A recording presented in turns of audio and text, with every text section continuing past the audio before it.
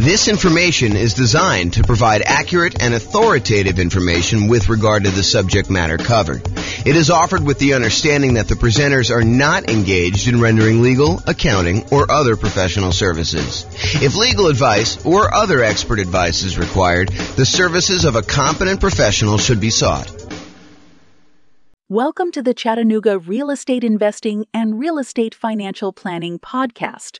Learn all about investing in real estate in Chattanooga, Tennessee, with a combination of real estate financial planning and modeling with numbers specific to Chattanooga, plus syndicated, more generalized recordings of live and pre-recorded real estate investing classes, not all of them specific to Chattanooga.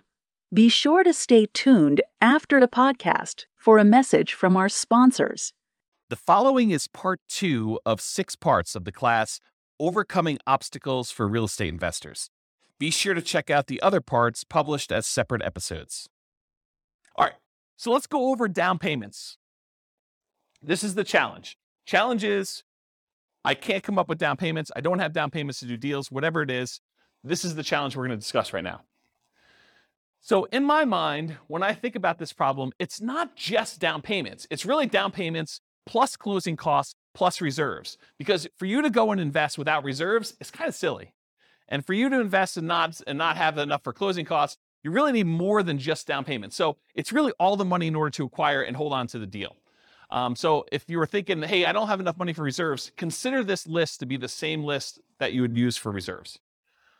There's 2 primary groups for solving this problem. There's the strategies to reduce the need for a down payment. So I could solve this problem for you one way and say, well, let me tell you all the different ways that you don't even need down payment to do this. So we can go over all those, and we will. And then there's all the strategies to actually produce the down payment that you might need. So let's go over both these. So let's talk about reduce first. Reducing the need for the down payment so that you don't even need the down payment maybe, or you need much less of the down payment. So the first one, really, really obvious. Minimize price. You minimize your down payment. If you're going to go look at properties and you've been looking at $500,000 properties, maybe you go to a different market and you look at $400,000 properties or $300,000 properties or $200,000 properties or $100,000 properties. But if you reduce the price you're looking at, you can reduce the amount you need for down payment. Next one is bring in a partner who has down payments. So if you don't have enough for down payments, you can reduce your need for down payments by finding someone who does have down payments, and you can reduce that need for yourself, okay?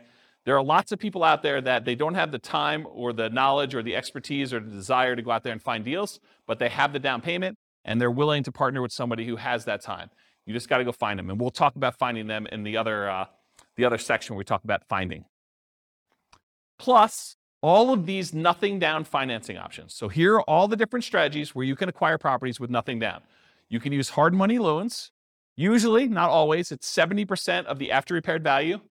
It's usually not owner-occupant. Most hard money lenders, because they want to remain commercial lenders, will not loan to you as an owner-occupant in a property. They tend to be shorter term. You're not usually getting hard money loans, or you're not usually wanting to have hard money loans for more than 6 months at a time, something like that. They can be a little bit longer. They can be a little bit shorter, depending on who you get it from. They're usually at a higher interest rate, and they're often used for doing strategy where you do the BRRRR strategy. If you watch the whole class we did on the BRRRR strategy, buy, rehab, rent, refinance, and then if you have the 4th R there, it's also repeat. So you can do strategies for that. So hard money is one strategy you don't need to have down payment. Some hard money lenders might ask you for a down payment, but most of them are not, or they're going to have limited ones. Private money and hard money are different in that hard money are people that are in the business of loaning money. So, they're used to making real estate loans secured by the property. Private money is when you go have a Thanksgiving dinner and you talk to grandma and she's like, I got my money in the CD and it's earning 1%. And you're like, I'm flipping houses and I'm paying someone 9%, 10%, 12%, 15% in order to borrow the money there. She's like, man, I would be happy with 5%. And you're like, grandma, you got a deal. I will go ahead and borrow money from you and I'll pay you 5%. And so now you have a private money lender, someone that you know. That's part of the definition. It's usually someone that you already know who's willing to loan the money for that. And the terms are going to vary wildly because it's a private loan between friends and family usually. So it's really up to you and how you negotiate that, whether it's interest only, whether it's, all the money's out all the time. If you use it and give it back and pay it back, if it's, higher interest rate, lower interest rate, the term of the loan, all that's negotiable because it's a private individual and you're negotiating all the details yourself. And those can also be used for that BRRRR strategy that we've covered before. And then another nothing down loan, USDA loan. USDA loans is U.S. Department of Agriculture. They are rural properties only. So you have to be in an area that is qualified for USDA. You can look it up on the USDA website as to whether or not whether a particular house is in the USDA area. Around here, one of the cities is Windsor. That actually qualifies for USDA. I think parts of Greeley do. Wellington does. So Severance does. So those types of cities, they have to be pretty rural in order to qualify for those. But those are true nothing down loans. You do need to own or occupy them. So you're probably doing something like a nomad strategy for doing USDA. Nomad strategy is where you move into a property, you live there for a year, you get owner-occupant financing, which is lower down payment usually, and much better interest rates. A lot of times you'll have PMI if you put less than 20% down, which is fine. You calculate that in, and usually it's still better. But you move in for the property for a year, and then once you live there for a year, then you convert it to a rental, and so you're able to acquire property with, in this case, USDA loan, nothing down, and then you're able to acquire rental property that way. So if you needed a way to buy properties without down payments, that's one example of how you could do it. And so all USDA loans, as far as I know, are owner-occupant only, cannot do them with investments. VA loans, so you must have VA benefits. You must have served in the military or had some very close family member. I think spouses can get VA benefits, especially if their spouse passed. I don't know the exact criteria, but I think it's stuff like that.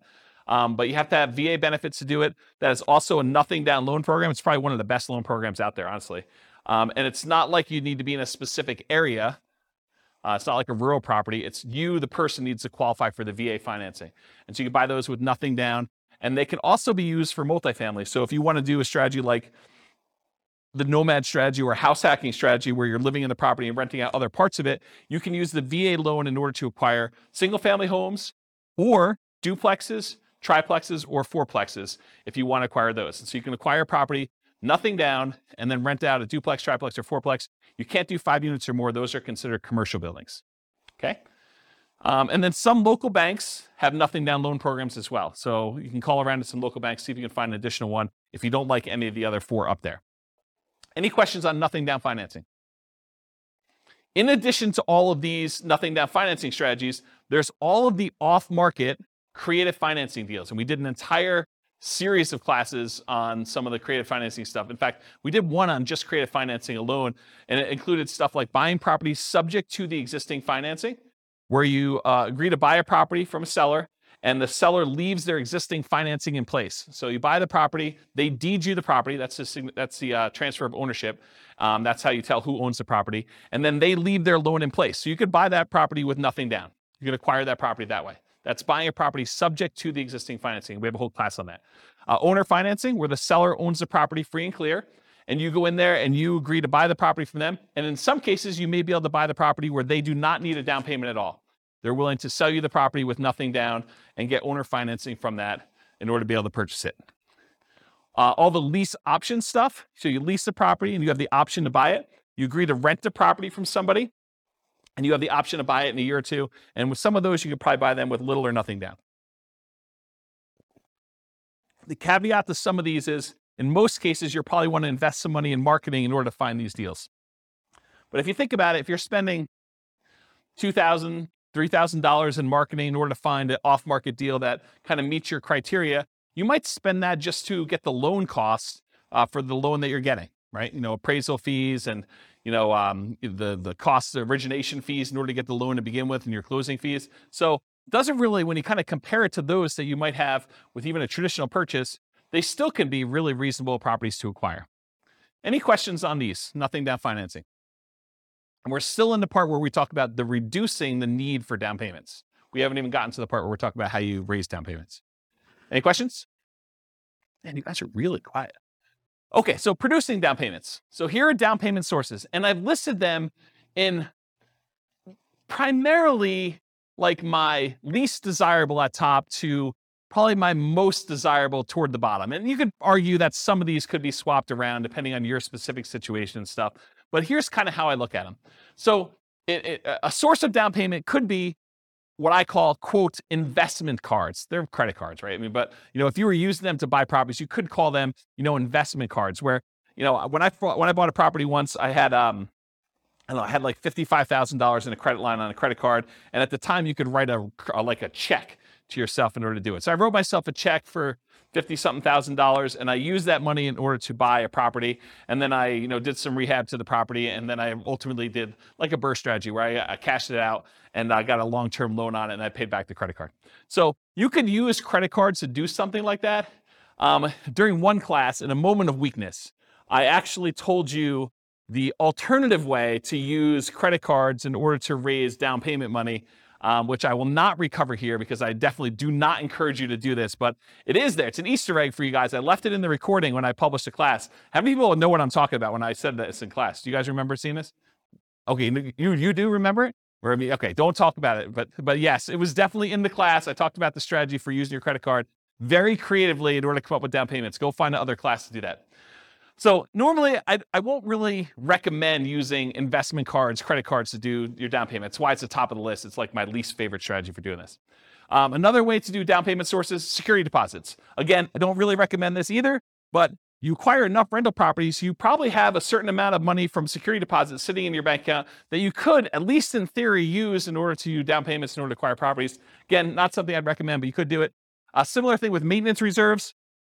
If you're keeping 6 months or 12 months worth of reserves per property in the account, and you've got just sort of sitting there, some people may be tempted if the right deal came around to say, look, I'm going to temporarily go really lean on my reserves and use part of these in order to go fund the purchase of a down payment on a new property in order to acquire it because the deal's so good and I don't otherwise have the down payment. And then I'm very aggressively going to replace those maintenance reserves with money. And if things really, really got bad, I do have extra source of reserves somewhere else. Maybe it's a credit card or maybe it's a line of credit, or maybe it's a HELOC or something like that. So you could do something like that.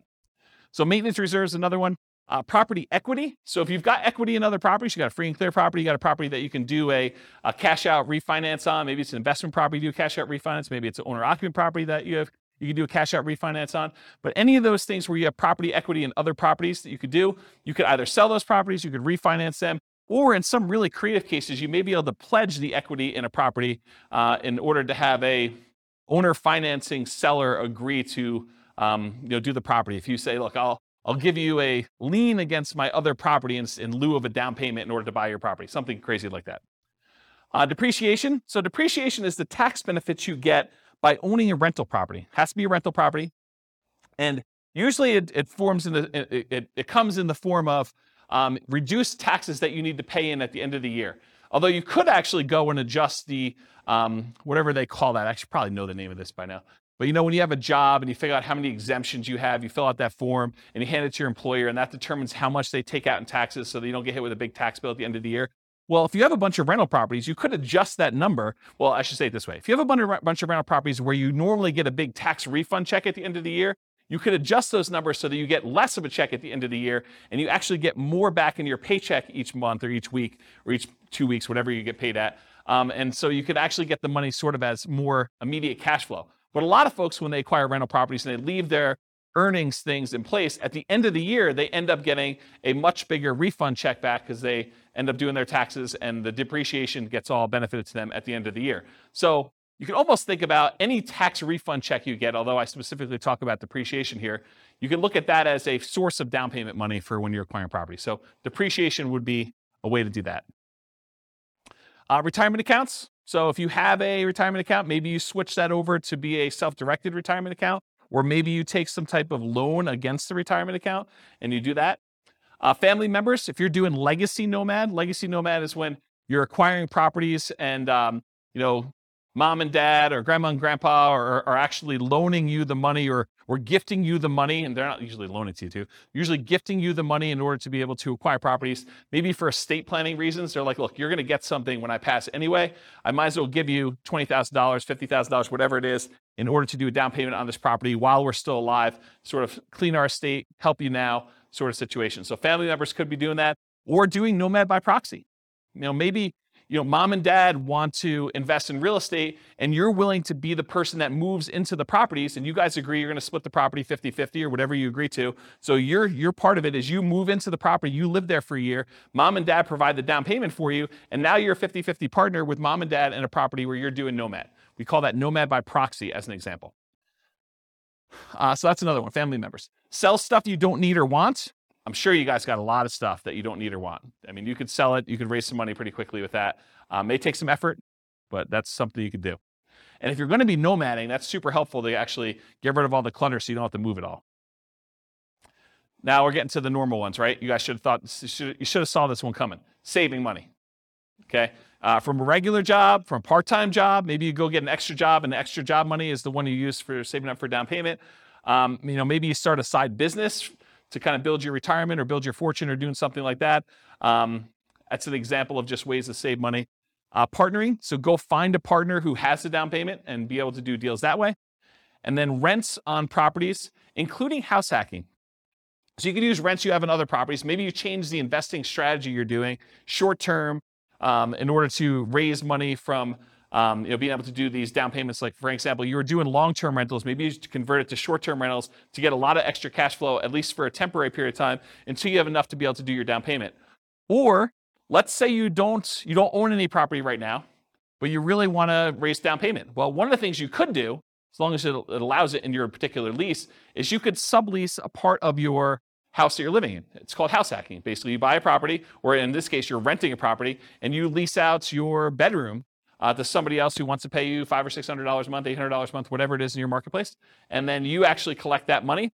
The good thing about that too is, and Austin can correct me if I'm wrong here, but I believe that if you have that on your tax return for a year or two, you can actually use that income to help you qualify for when you get your loan.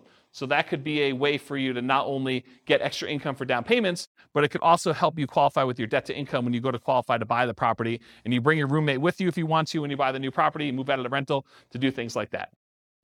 And then finally, lease option fees. So when you buy a property, you can actually lease option it to a tenant buyer, someone who wants to live in the property and buy it from you a year or 2 or 3 down the road. And a lot of times they will give you a large option fee up front. It's completely negotiable as to what it is, but it could be $1,000, $5,000, $10,000, $20,000.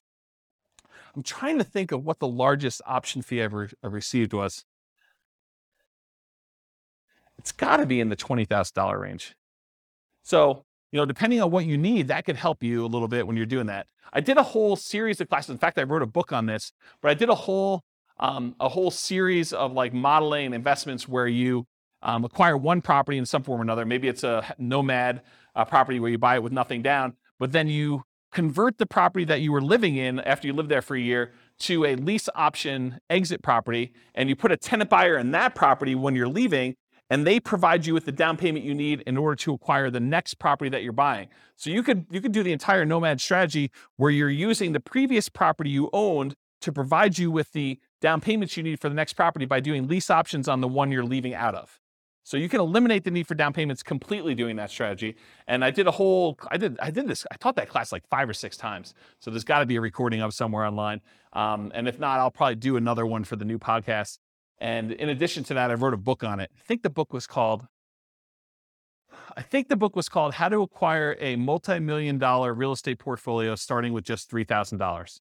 And I think my thinking on it was the $3,000 was like a closing costs and stuff to acquire the first property. And then you use the tenant buyers to pay the option fee in order to move on to the next property each time. And I show you acquiring a whole bunch of properties that way until you get to the point where you're acquiring more than one property a year, because when the tenant buyer cashes you out and you get some profit from that property, you use that to buy 20% down properties or 25% down properties in the future. So there's a whole bunch of strategies around that.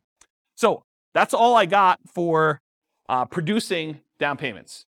Any questions on the challenge of I don't have a down payments, I need down payments, all that stuff? Did I cover it pretty thoroughly in a really short period of time? Because I usually do this in 2 hours and 30 minutes where I really go into detail. Did I get everything? Yeah, Bill. Yep. Yep. Yep. Yeah. No, because you have to be able to cover the payment out of there, or you got to think to yourself, look, either the property needs to support the down payment or the monthly payments on the credit card, or you think to yourself, okay, the monthly payments I'm paying on the credit card are the savings rate I'm doing in arrears. Like I already bought the property. Now I'm kind of having to make up the savings that I didn't have in order to come up with the down payment to begin with. And so you're paying that out of whatever else you have. Maybe some of it's from cash flow on the property acquired, but the rest of it's coming from you until you pay that thing off. So no, I don't think oftentimes that makes a lot of sense. Same thing. Yes, because you're acquiring a property and you're trying to convert that to some type of reasonable long-term financing in most cases. No, the security deposit one is, most of the time you never have to come up with the security deposit unless they leave the property in bad condition and then you keep it anyway, right? And then you got to come up with the repair money instead. But the security deposit, when you get another tenant in, they give you another security deposit. You usually have a period of time, 30 days, 60 days, whatever it is in your marketplace, in order to have to give that other security deposit back. So you get the new one in, you're sort of replacing it. It's an accounting entry more than anything else. So that one is a little bit different than the hard money and the investment credit cards sort of things. Yes. Okay, so what she's talking about is, what she's talking about is if you are a licensed real estate agent, that is required. You must keep it in a separate trust account to do that. If you are not licensed as a real estate agent, you do not need to keep it in a trust account. It's not a bad idea, but you do not need to. It's not required by law. Yeah. But as a licensed real estate agent, you absolutely are. Are you licensed? Yep. If you are licensed, regardless of whether you do property management, you must do the escrow account. Yeah, including security deposits. Even if it's just for your own property and you only got one, you have to keep it in an escrow account. Yeah. Any questions? All right, cool. A lot of these require you to already have that. Some of them do. I mean, investment credit cards does not. Retirement account does not. Family members does not. Sell stuff does not. Saving does not. Partnering does not. Lease option fees do not. I mean, you can use lease option fees when you're buying the property that you're moving into. You could go advertise to find a tenant buyer up front and say, look, pick any property from the MLS. You're going to need to come up with the down payment, but I'll sign for the loan and we will apply that towards your purchase. Right? You could do that. It's a much more unusual person to find, but we're not looking for trying to do this a million times, right? This is like jumpstart it, and I don't have the down payment to get started. I could do that type of marketing until I find that one person, and in the meantime, I'll look at all these other strategies at the same time. Remember the wall example? This is like, let's solve it. Okay? So yeah, I'd say half of them do, right? About that. I mean, maybe I'm off by one or two, but it's not that many. You can count them up and tell me if I'm off. But right? It's sort of like thing. Yeah. All right, cool. Any other questions on this? Is that helpful? That's solve your problem. No? No? Yeah. Oh. Yeah. You could borrow against your own life insurance policy.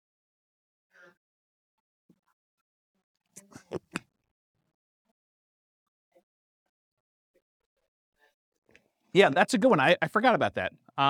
If I remember to listen. Yeah. I should have known that too. I've got a client who does that. Yeah, I probably should have listed that on my list. If I ever listen to my own recording, or for some reason somebody was willing to email me to remind me to do that, that'd be great. And I will definitely add that to my list because that's when it should be on there. Yeah, that's awesome. Thanks. So there's some variations on that, but it can be used with sort of that infinite banking. And I'd have to really stop it and think about what the infinite banking is because I learned about it and read a bunch of books on it, but I haven't actually implemented it myself. And so I want to think about like how it all works. But I think it's related to that concept of you get the life insurance policy. Once you get enough money, then you can borrow the money from yourself and you kind of keep your money constantly compounding and stuff like that. But yeah, I'd have to really think of it through, but maybe. The definite maybe on that one. Yeah. Cool. Any other questions? This concludes part 2 of 6 of Overcoming Obstacles for Real Estate Investors. Listen to the next episode, part 3 of 6, on overcoming negative cash flow. With home prices up, mortgage interest rates up, and rents up, but not quite enough to counteract the higher prices and interest rates, cash flow on rental properties in Chattanooga is harder than ever. Book a call with the Real Estate Financial Planner to apply our proprietary 88 strategies to improve cash flow on your rentals. See the show notes for a link to schedule your call and improve your cash flow today. If you're a real estate agent, lender, or professional in Chattanooga that wants to help our real estate investor listeners, consider reaching out to learn about collaboration opportunities with this podcast. We'd love to add more value to our listeners by having you assist our investors buy, sell, and finance their real estate investments, See the show notes to schedule a call to discuss collaboration opportunities.